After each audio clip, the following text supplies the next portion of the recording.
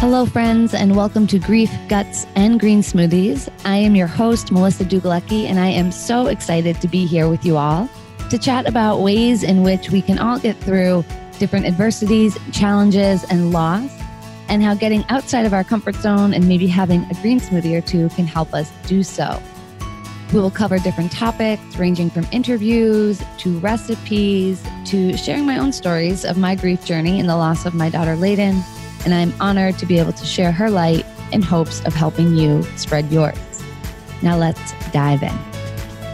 All right, everybody. Today's episode is extra special for me. As you know, I host this podcast. It's all inspired by my daughter, Layden.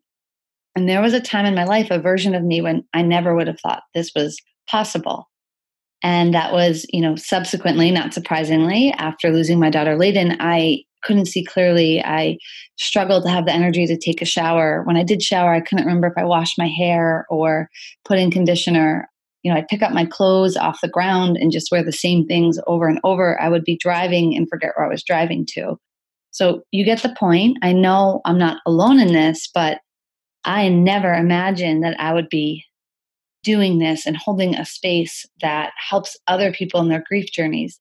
And I can honestly say that a huge reason I'm able to do so is because the work I did really early on in my grief journey with my grief coach and counselor, Kendra. And Kendra, I look and I see this version of me. And the best way I can explain it is if you've ever had, a teacher or a coach and you haven't seen them in years, and then you go back and you see them again and you instantly feel like that student again or that, kid on their roster. And when I reached out to Kendra and asked her to come on the podcast and we scheduled this time together, I felt like I was returning to that version of me that just showed up at her office desperate. That's the best way I can explain it. I was desperate. She calls me lost, as you will hear, was what she described me. And I had no idea, how I was going to piece myself back together. And bit by bit, I began working with her for almost a year and only recently reconnected with her, which was a really emotional experience for me. She moved. We did not stay in touch. I did manage to find her, shared with her the work I was doing, thanked her for all that she did to help me heal and grow and strengthen and understand grief, because understanding grief, which is what I seek to help you all do here, really allowed me to navigate it without that overwhelm of what is going on, right? That feeling like something was wrong for me. So when she agreed to come onto the podcast, I was beyond excited to share her wisdom, her light, her love, her energy. If you are interested in hearing more about different versions of my journey so that you can understand different versions of yours, right? And knowing that where I am now is not always where I was, right? And getting to understand the person who helped me truly process the energy of grief, the process of grief, the emotions of grief. This episode is for you. Or if you are supporting anybody in grief and want to know what tools you can do so or try and understand what they're experiencing, this episode is absolutely for you too. So I am incredibly proud to introduce to you all Kendra. All right. So Kendra, thank you so much for joining us on Grief, Guts, and Green Smoothies. We're so honored to have you here. Thank you so much for having me. It's a pleasure. Yeah, and we're going to dive into your story, the work that you do, how we met, and talk a little bit about that, which I think is a really interesting perspective for people listening and only really seeing me in this version of me. Before we do that, I always have two questions I ask to kind of kick off our interviews. And the first is the title of the podcast, Grief, Guts, and Green Smoothies, is rather unique. And it resonates with people differently. And I would love to know how it resonates with you or what that means to you when you think about it. Okay. Well, when you first told me the name of it, the way it hit me was it's sort of about overall wellness, I guess, is the vibe I got. Because it certainly takes guts to get, going with grief and to get through life and grief in general and to face it every day. And then, the green smoothies part definitely speaks to, I think, your love of health overall and wanting to be healthy emotionally and physically. No, absolutely. And it really does. It encapsulates so much of my grief journey and my current just life journey. So I loved hearing that. And of course, what is your favorite kind of taco? I'm a traditional girl. I like the classic beef, ground beef, lettuce, tomato, cheese. That's my taco. I love that. Staying true to who you are. Yes. And so speaking of that, we met in 2014 after I lost my daughter, Layden. Yes. At Boston Children's Hospital. And I just remember this sense of fight in myself, like fight or flight, I think probably kicks in a lot. I thought that if I could just find the right person or hear the right thing, that I could figure this grief thing out and then, we'd get through. And so I was on a mission to find something. And I am so beyond grateful that for whatever reasons or events happened, I ended up in your office because whether or not you know it, I reference you all the time on this podcast. As a life coach now, I reference so many of the things that we talked about and that you taught that I think extend beyond even grief. And I really believe, Kendra, like I was nervous for this. I was like afraid I'm going to cry. I really believe you saved me. Yeah. That's very powerful for me to hear, definitely. And very, flattering. But I would also say, you know me, you know what I'll say. I'll say, no, you saved yourself because you did the work, you worked very hard. Thank you. So why don't we fill people in on specifically the work that you were doing at that time and letting them know about maybe your career and the work that you've done? Okay, sure. I have a master's degree in clinical mental health counseling, and I'm not currently practicing. That's important for people to know. But for 7 years, I was a grief therapist, and I would still be a grief therapist, but I stopped for family obligations. I love that work. It suits me. It's just, what I'm supposed to do. And, that is a bit unique. Not everyone's made for that. But I always worked in hospital settings and especially with hospices. So you came into my office at a hospice in Boston, and that's where you'll find most grief counseling at a hospice setting, especially nonprofit. So if anyone out there is thinking about getting their own counseling in, a great place to start is their local nonprofit hospice, because even if they don't have extensive grief counseling available, they know where to point you in the right direction. They'll be familiar with that. But I specialized in child loss. So I worked with a lot of parents who lost children. But I also worked with all other losses. I worked, with people who lost spouses or siblings or parents or friends. And I worked with both adults and children. So sort of when you do this work, you're a finite resource because there are not very many people doing this work. And so you kind of get to work with every kind of loss and every person, really. Yeah, I've had a lot of people reach out from just speaking about the work that we did and say like, who did you work with and can I have their information? And I'm, I have to let them know you're not practicing currently. But I think you bring up a really important point that there aren't a lot of people in that like niche that really, really are dedicated to grief and loss. And why do you think that is? Well, we're all human, and death is scary, I think, for most people. And to do this work, you have to be willing to face that fear on I was going to say daily basis, but really on an hourly basis, because we see, one person every hour. So it's something that most people don't want to think about, let alone work with every day. And I don't blame them. It's very stressful and difficult at times. And there are some good therapists out there who may not specialize in it, but who are comfortable enough with it. And the thing is that one of the worst parts of grief that most of my clients spoke about, I should say, is that sense of isolation and that everyone's kind of afraid they'll catch it almost. They'll catch the grief. And so I think, therapists are human too. And sometimes they're not willing to really work with that exclusively, at least.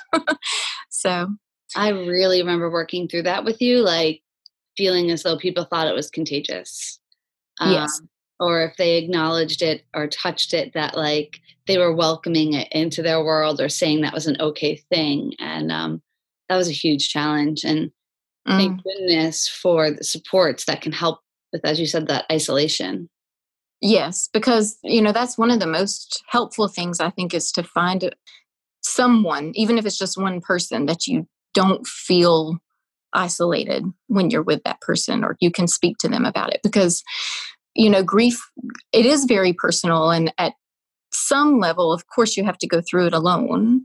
But if you can find a support network of some kind, it really helps a lot, I think.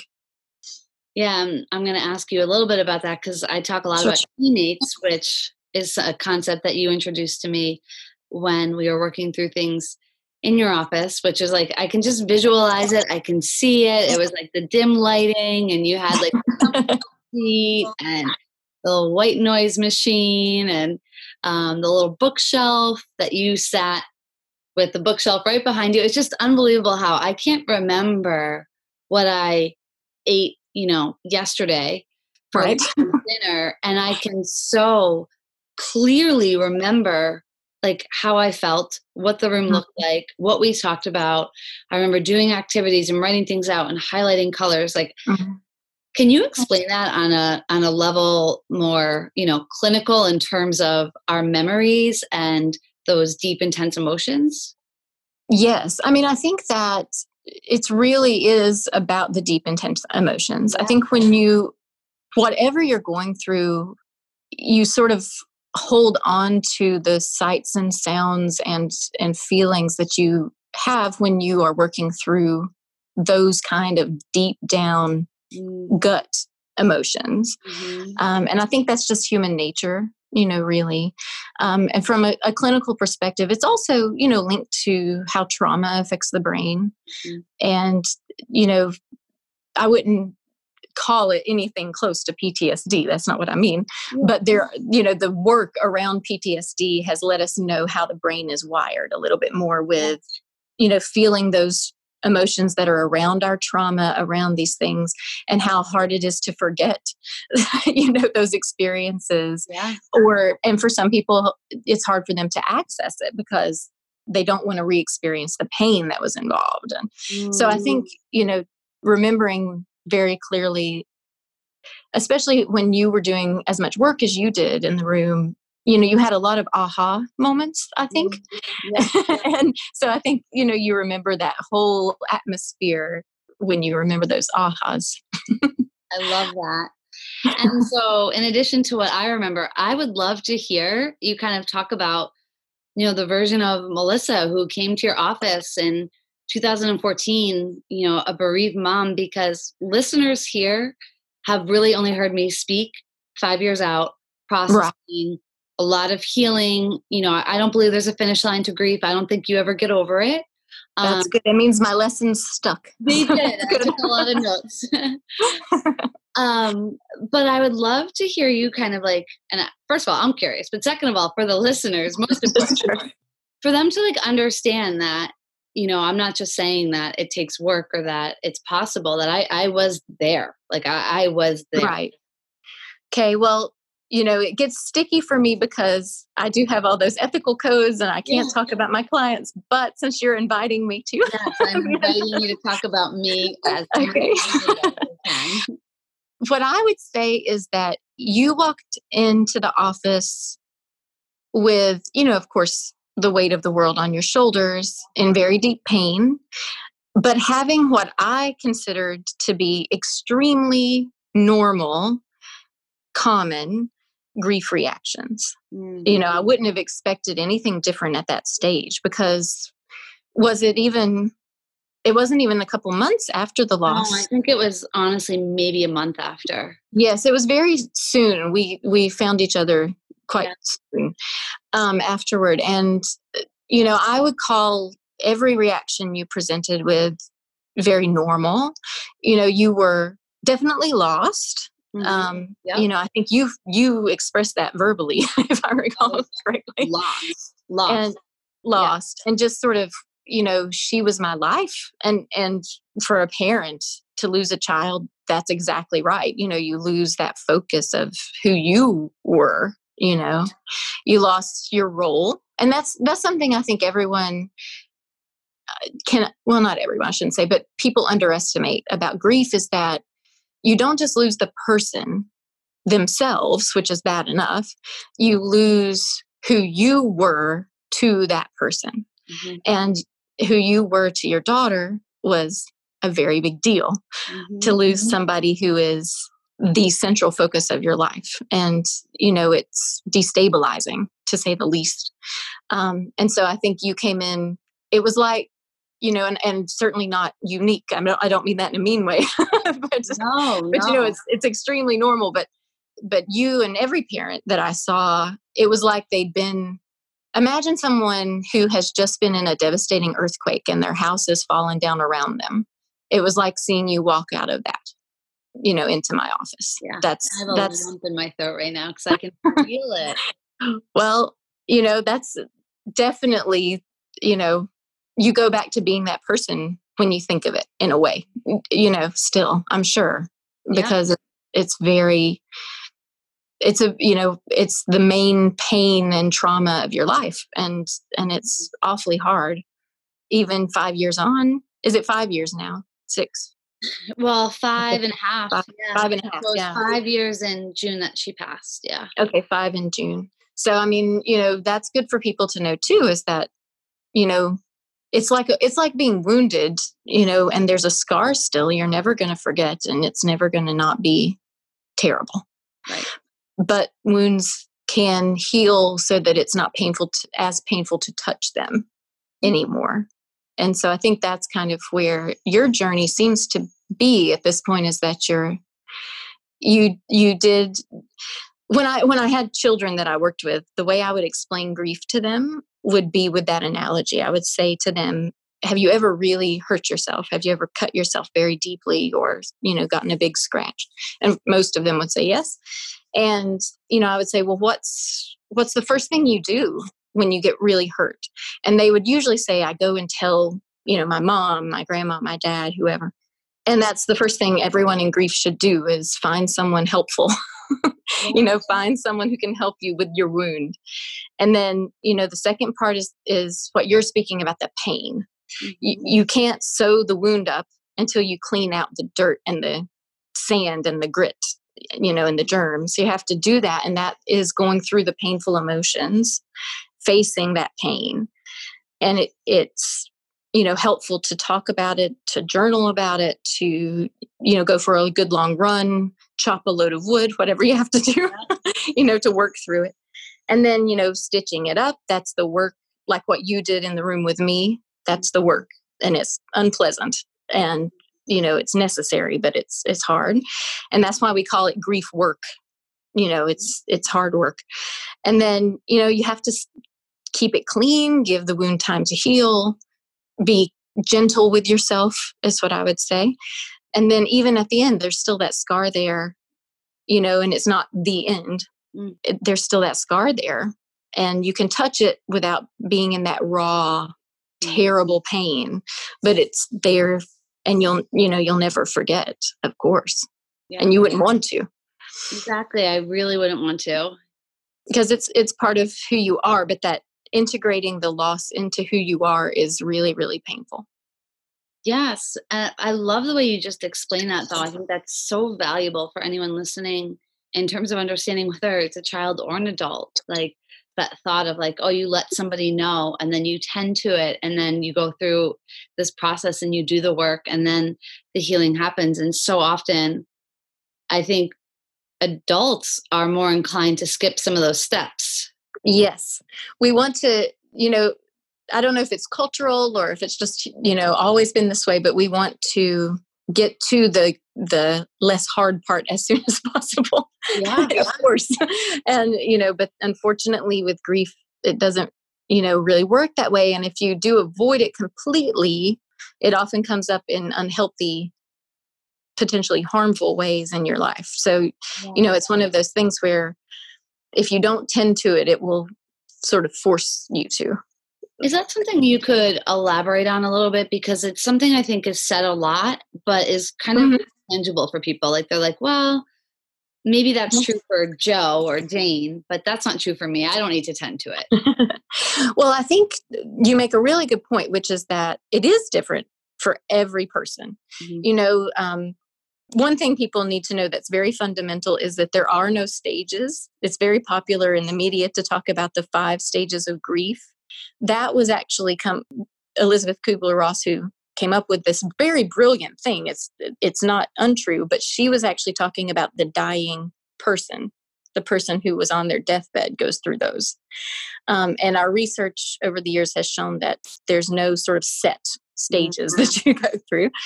And even though grief is universal, we all have losses in our life.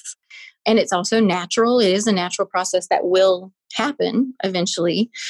There are things you can do that slow it down, make it harder, or put it off way too long in unhealthy ways. And everybody does grieve in a unique way. There might be common experiences. Most people have, the initial shock, numbness. That's, most people. People have physical symptoms, anger, guilt, of course, obviously sadness, depression, withdrawal, sleep trouble. All these things are very common, but people are going to go through them in their own way. They're not going to go through some sort of set formula to healing. There's no formula. But the beauty of there not being a formula is that you are the expert in your own grief. You get to decide what's right for you to heal, for you to survive on the days when we're not talking healing, we're talking getting through the day, because there are a lot of those. And I think it's important also to know that there's a real spectrum for how people deal with it. I think that goes to your original question is, on the one end, there's what we call intuitive grieving. And on the other end, we call it instrumental grieving. And everyone is really a mixture. You were a mixture of these two. Oh, so I'd love to hear more about that. Yeah. So intuitive grief is what you might see in a Hollywood movie as grief, crying. Crying is helpful. Talking it out is helpful. Journaling is helpful. Those kinds of expressive things. And those are done by people who have a sort of an easier time feeling in general, and processing emotion in general. And then on the instrumental side, those are people who are helped much more by being active with their grief. So those are people who are more oriented toward rationalization, thinking, or being a doer. So people might be helped if they are really instrumental, people might be helped with things like chopping wood. I said that earlier, I think, but, something to get out the anger, going for a long run, rage cleaning the house, that kind of stuff. But also, the Moms Against Drunk Driving, MAD, that is a perfect example of instrumental grief. That mother wanted to take action because she lost her child to a drunk driver. And so she started MAD. So that's a good example of instrumental. So most people are somewhere in the middle, nobody's one extreme or the other. But I would say, just as an example with you, not only did you journal, which I think was extremely helpful for you, but you also trained for a marathon, and you were really serious about being physical and active every day. And I think both were helpful to you. And I think it's good to know that everyone does handle it differently. And there's going to be some different mix of those for each person. So if your brother doesn't handle the death of your parent the same way you do, it doesn't mean he's not handling it. It just means he might be handling it differently. It's only really total avoidance that's troublesome. The other thing I should say, if I can, please. is there's a theory called oscillation, the oscillation grief theory. And I think it's very true. It says that it's not like you have to sustain focus on just grieving all the time. No one can really do that. We all have to eventually, go to the grocery store and try not to cry in aisle 3. We have to all go to work, or maybe you've lost a child, but you have 3 other children. There are roles we still have to fulfill in our lives. So no one can sustain emotionally focusing totally on the grief all the time. So occasional avoidance is helpful, actually. And the reason it's, oscillation is like those fans that, go back and forth and back and forth. So you might have time where you're focused on the grief and time where you need to avoid it. And that's okay, is what that theory says. Because, really, if you think about it, there are so many different ways that could look. I have clients who have set grief time. Like they would literally put it in their schedule that, okay, after work, I can handle it. I'm going to look through my husband's clothes, or I'm going to put together a memory book for my child, or I'm going to do something related to my grief and kind of focus on it. But during the day, when I need to have a breakdown, but I can't, I'm going to tell myself, don't worry, you've got your grief time in the evening, and that worked for lots of people, actually. And then there are people who, they have just days where they can't do anything but grieve. And that's one reason why grief is natural is because sometimes it forces itself on you and you can do nothing but grieve. You might stay in bed for a day, and that's also okay. Yeah. You bring up so many things that I remember breaking down, and what I talk a lot about on this podcast and in general now, my work as a life coach, I feel as though what I learned in grief with you since is really a microcosm of like life, right? And challenges. Yes. And you talked a lot about that. And I remember you saying how what grief does is it kind of takes all of our stuff and like puts a magnifying glass and like takes it right up to the surface. Yes. So like, if you could explain that. Well, it's the stress factor, really. I mean, grief is the most extreme stress that most people will ever go through. It's hard to imagine anything more stressful, really. Honestly, I can't imagine. No. And so when you are in that pressure cooker of stress that is completely unavoidable, I mean, you're the victim of circumstance, quite literally, in that situation. And, anytime you're in that much stress, it's going to bring everything to the front that's difficult and negative, and you're going to have a harder time enacting the coping strategies that get you through a normal life. You're going to have a harder time keeping the emotions that you don't want to come out from coming out because you just, it's almost like if you had, again, back to the wound analogy, actually, just imagine your skin is just red raw. And that's how grief is. And that's how a lot of stress is, but that's especially how grief is. Anyone touching you, even the lightest touch, is going to be so excruciating. And so I would say that's probably my best analogy for why it's like that, because it's like your heart has been rubbed red raw. Right. And you cannot take one more thing. It's why, people think they're going crazy almost, especially at the beginning when it's so painful, because, they're driving down the road and a song that maybe their husband in this situation has died, and a song he hated comes on the radio, and they're bawling their eyes out, and they have to pull over on the side of the road, because they can't take it, just the memories, and it's just you're red raw. And I think it also plays into, and correct me if I'm wrong, but your reference of how we all grieve differently. It's if all of those things, like all of our rawness, is coming up to the surface, then it makes sense that we're going to grieve in a way that's really true to our authentic nature and our authentic selves. And that is going to look different for everybody. So I'm a very verbal, I'm a high, communicator, and I needed to talk and talk and talk and write and write and write. So that was really intense for me, but that's not everyone's experience. Right. Yes. For some people that would not work at all because it's not who they are, deep down, really.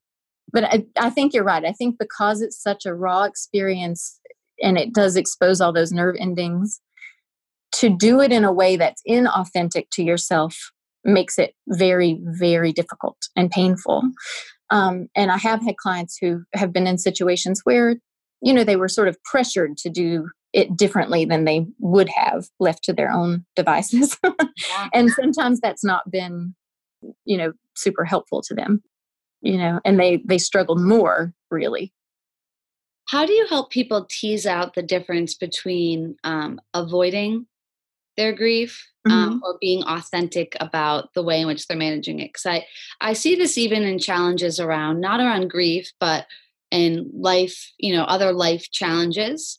It can become really gray and muddled between, are we avoiding something? Are we stuffing it down? Or am I just coping with it differently? Or is this my authentic way of dealing with it? And how do you untangle those? Well, it's really, really difficult sometimes, especially with people who are very good at sounding like they're doing something, or convincing themselves that they're really working on it, but just not this week, that kind of thing. And so it's difficult, but I think that my belief as a therapist in general, let alone a grief therapist, but my belief is that every person, when they spend time with themselves, they know. I think deep down, when they're being honest with themselves, they sort of know when that feeling, it's almost, if you're really avoiding the grief and you're really stuffing it down, it almost feels literally like you're stuffing it down for most people, I think. You feel sort of bottled up and tense, I think. And so I just try to say, well, is what you're doing working for you? What is it doing for you to avoid right now? What does avoidance do? Because avoidance meets a need of some kind, and it may be a healthy need at that moment, but if it goes on and on and on, maybe, that's a sign it's not so healthy. So you just have to really help the person, I think through, how is what I'm doing serving me? Is it serving me because I just feel so red raw? I'm afraid right now to deal with it, but I'm going to find a way to deal with it when I'm ready. And that's okay. They don't have to do it on our schedule, so to speak. And that's tough. It's hard for family members when they're supporting someone who's grieving. It's really tough to give them space and time and sort of trust that person with themselves. It's very hard as someone who cares to wait. Yeah, that was something you helped me so much with in terms of, two relationships that pop right up to mind when I think about it. One was with my mom, and so Layden's grandmother, and recognizing that she had her own needs and her own grief. And a lot of the way that was going to play out was going to be her wanting to make sure I was okay. And sometimes the way in which, she needed to be that didn't always coexist with what I needed. Right. And helping me understand it in a way so that I could see her needs and what needed to be met and have conversations about them and figure out a way that we could collaboratively do that so it didn't create more distance. Yes. And I remember, some of our conversations around that, and I remember the word forthright.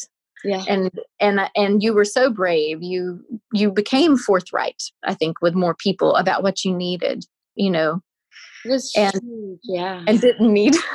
And didn't, Yeah. And I remember too, this came up too. With Layden's dad, there's a lot of things I learned there in our time, but one was I needed to focus on my own grief journey because I was so worried about his grief journey, how that was going to impact my grief journey. What was the way that, and you were like, you got to stay in your lane. You got to get like your grief journey. And then on top of that, also to what you've been speaking about of saying, if you want to write, 15 pages that doesn't make it right or wrong. But if he wants to chop wood and doesn't want to pick up a pen, that doesn't make it right or wrong. And it really instilled this entire concept of honoring, right, my own needs and understanding them, and respecting and honoring other needs. And that can be really tough because none of us grieve in isolation completely. We have relationships with other people who are also grieving, the people in our lives, and Layden especially, impacted a lot of people. And, you can't have a special soul in the world and not expect everyone else around you to be devastated as well. And it's very hard to grieve in relationship. I think that's really tough. And, one thing is that sometimes we, and especially women, it's not just women, we don't want to get too gender stereotyped, right? But women do tend to be in relationships with people where we're the nurturers and we kind of want to make sure everyone else is okay. And that can make that kind of belief about yourself and your role can make it very difficult to grieve authentically and for yourself, because grief is a real, you have a self-focus. It's a turning inward and a self-focus. In order for you to heal from the grief, you have to pay attention to yourself. And when you're trying to pay attention to other people, that can be a form of avoidance. Because it's less painful to tell him what he's doing wrong.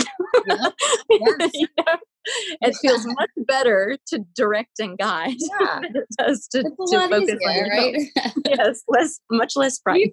This is the list of things you need to do, right? Yes, exactly. I talk a lot about that. I have an episode coming out shortly after this, actually, on taking personal responsibility. And a lot of what I learned in my grief, like I had to take full responsibility for my grief. I could, but it wasn't going to serve me or anyone else well if I just stayed in that space of victimization and stayed in that space of like, how could I, or this is what it should, or how could this happen, or this is what it should look like. And, and it's also really was humbling. Yes. Well, it is humbling. And the thing is that it's not wrong to be in that space when you're in there. Your emotions just exist. That's how I look at it, is your emotions just exist, but they don't necessarily need to be in charge, so it's okay to feel angry, and anger is often very justified, because especially when you lose a child, that is an out of order death. That's not the natural order of things, and anger is top on most people's list, Absolutely. It's okay to feel guilty. It's okay to feel depressed. It's okay to feel any number of emotions, with your grief, and it's totally fine to be there. But I think that part of the natural process is you have to go through those emotions and be in that pain and clean that wound out in order to get to healing. Because what I find is people try to dodge those emotions or not admit that they're having them. But healing is really in those emotions. That's where the healing actually takes place, is in the difficult places. And you could think of it, one thing that a hospice grief counselor loves is a butterfly. We are into butterflies because, the transformation and all that. But just to go to that analogy, it's like when you're the caterpillar, they don't just go in a cocoon and suddenly they're a butterfly. They go in and they dissolve. They actually stop existing as they did before. They're just goo. Yeah.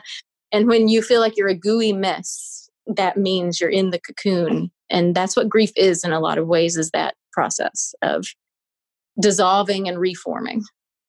That's amazing. I've heard that quote all the time, right? Just when the caterpillar thought its life was over, became a butterfly. Yes. But I've never heard it explained like that. So you have so many nuggets, Kendra. Well, when you work with so many people, you pick up some things. Well, and speaking of which, I would love, because a lot of people listening actually are in the space of maybe grief coaching or just coaching or counseling. I've had a lot of different coaches and counselors reach out. And what advice do you have in terms of, you very quickly were able to kind of read me, figure out where I was at, figure out what I needed. Took me through this entire process. But I mean, you've also alluded to working with children and to working with adults and to working in a space where everybody's going to grieve so differently. So how do you manage that? Like all these varying needs? Well, so my theoretical base as a therapist is what we call person-centered. So it means that I believe, as the sort of central tenet of my take on psychology, I believe that every person has it within them to be a better version of themselves, whatever that may be. So outside, I say it that way because outside of grief, they still do this theory. So, and I believe that we all know inside of ourselves really that what we need, and that is the beautiful part of it for me, because I don't have to come in and be an expert. I don't have to walk in there and say, okay, here is the prescription for your life, because I don't know you. When you walk into my office, we don't know each other. If you wanted someone who knew you and was going to sort of give you a list of what to do and what not to do, you could go to a best friend. That would be better, But what a professional does, what a listening and helping professional, which encompasses coaching, counseling, psychology, psychiatry. What we do at our very base is we help you explore yourself. So that means we shouldn't be imposing our thoughts on what's moral or what's going to work or what's not going to work on the client. We should really be listening very deeply and rephrasing what you say to us so that you can hear your own inner workings. You can hear what you've thought and what you've said put back to you. And that is usually the most productive part of a session for me. Is if I'm really able to just reflect. That's what the skill is called, reflecting. And if I can hold up that mirror to a client, then I've had a good session. And, and name emotions. People speak in emotion, of course, but they don't necessarily name it. So I might say, and that was devastating to someone who's just told me their story. And then I hear them repeat it back and I know it hit. If that makes sense. I know that they got what I meant. I know that I got what their emotion was. They'll often respond, yeah, totally devastating. And then, okay, I got it. And restating emotion, reflecting, and then you can expand on meaning, if there's sort of a theme that you're seeing through the sessions, then you can present that. And the way I do it is I don't say, this is what you are doing. I say, I've noticed that you've said this phrase I remember many times. Very clearly. I'm telling you all my secrets. I remember you doing that all the time. And then what you're doing, though, is you're presenting it to the client so that they don't feel that you're prescribing it to them or you're saying, this is you in a nutshell in an aggressive way. But it gives them the chance to reflect on it and either accept it or reject it. Yeah. But it makes them think either way. And then they still get to be in charge of themselves. And I think that, you can't take me home with you at the end of a session. So it's much more important for me to, as we say in the South, to work myself out of a job. That's the idea, is that you're not supposed to need the helping professional eventually. That's the idea. And so to sort of help that person look at themselves in a deep way, I think is the job. I love that. And then whether it's a professional or just a friend or, somebody connected to somebody grieving, you have to, and as you alluded to, there's not an abundance of professionals in the field of grief and loss because of how challenging it is. So professional or not, or just personal, right? A sister, a friend, what advice do you have for them in terms of kind of being able to almost shelf their own experience for moments to show up for the person? That's not easy. No, it's not easy. And especially with grief, because, everybody has their own stuff. to deal with as far as fear of death, grief. We all have our own whys and our background. What were we taught about death as children? What experiences have we had with grief and death in the past? There's all sorts of cultural things. What was their relationship with the deceased person versus yours? There's all kinds of problems and issues. So I think it's really hard for people to show up for each other in this situation. But the people who do it best are the people who are able to say, it's not about you right now, to themselves. It's not about me. I'm going to be there for them, and I'm just going to be present. And I think that what we think in our heads is we need to help them, meaning we need to do something. We need to fix their pain. We need to lessen their pain. And I think the fact of the matter is that you cannot do that. I don't think any of us are that powerful. If I was that powerful, I would charge way more money. And I think all of us would, if I could just say abracadabra and, so you can't actually take a death off their shoulders. You can't fix it. And so I think what's important for people to know is that all grieving people really need is your authentic presence. They need you to show up. They need you to check in on them, and don't give up, basically. They need you to just not worry about the right words. They need you to show up and say, I can't imagine what this is like for you, but I just want you to know that while you're carrying this and while you're going through this, I'm here. And I'm really here, not BS here. Call me if you need something, but really, truly, I will be checking on you. And, please know that I'm here and I'm trying. And I think that is far more powerful than coming up with the quote unquote right words, which don't exist. They really don't. No. And it's better than nothing. And I remember talking about this with you, is so often people say nothing because they're afraid of saying the wrong thing, but that just compounds isolation. Yes, it does. And it also makes you feel as though your person that you lost has been forgotten. Yeah. And I think that's in some ways worse than even your own grief. You don't want to think that life has not mattered. And, when people ignore it, which is the safer thing to do for them, it's the absolute worst thing they can do for their friend or family member or whoever it might be. It's so interesting you say that, because I have made some really difficult decisions or choices, or maybe, I don't know, difficult's even the right word in terms of intricate, maybe.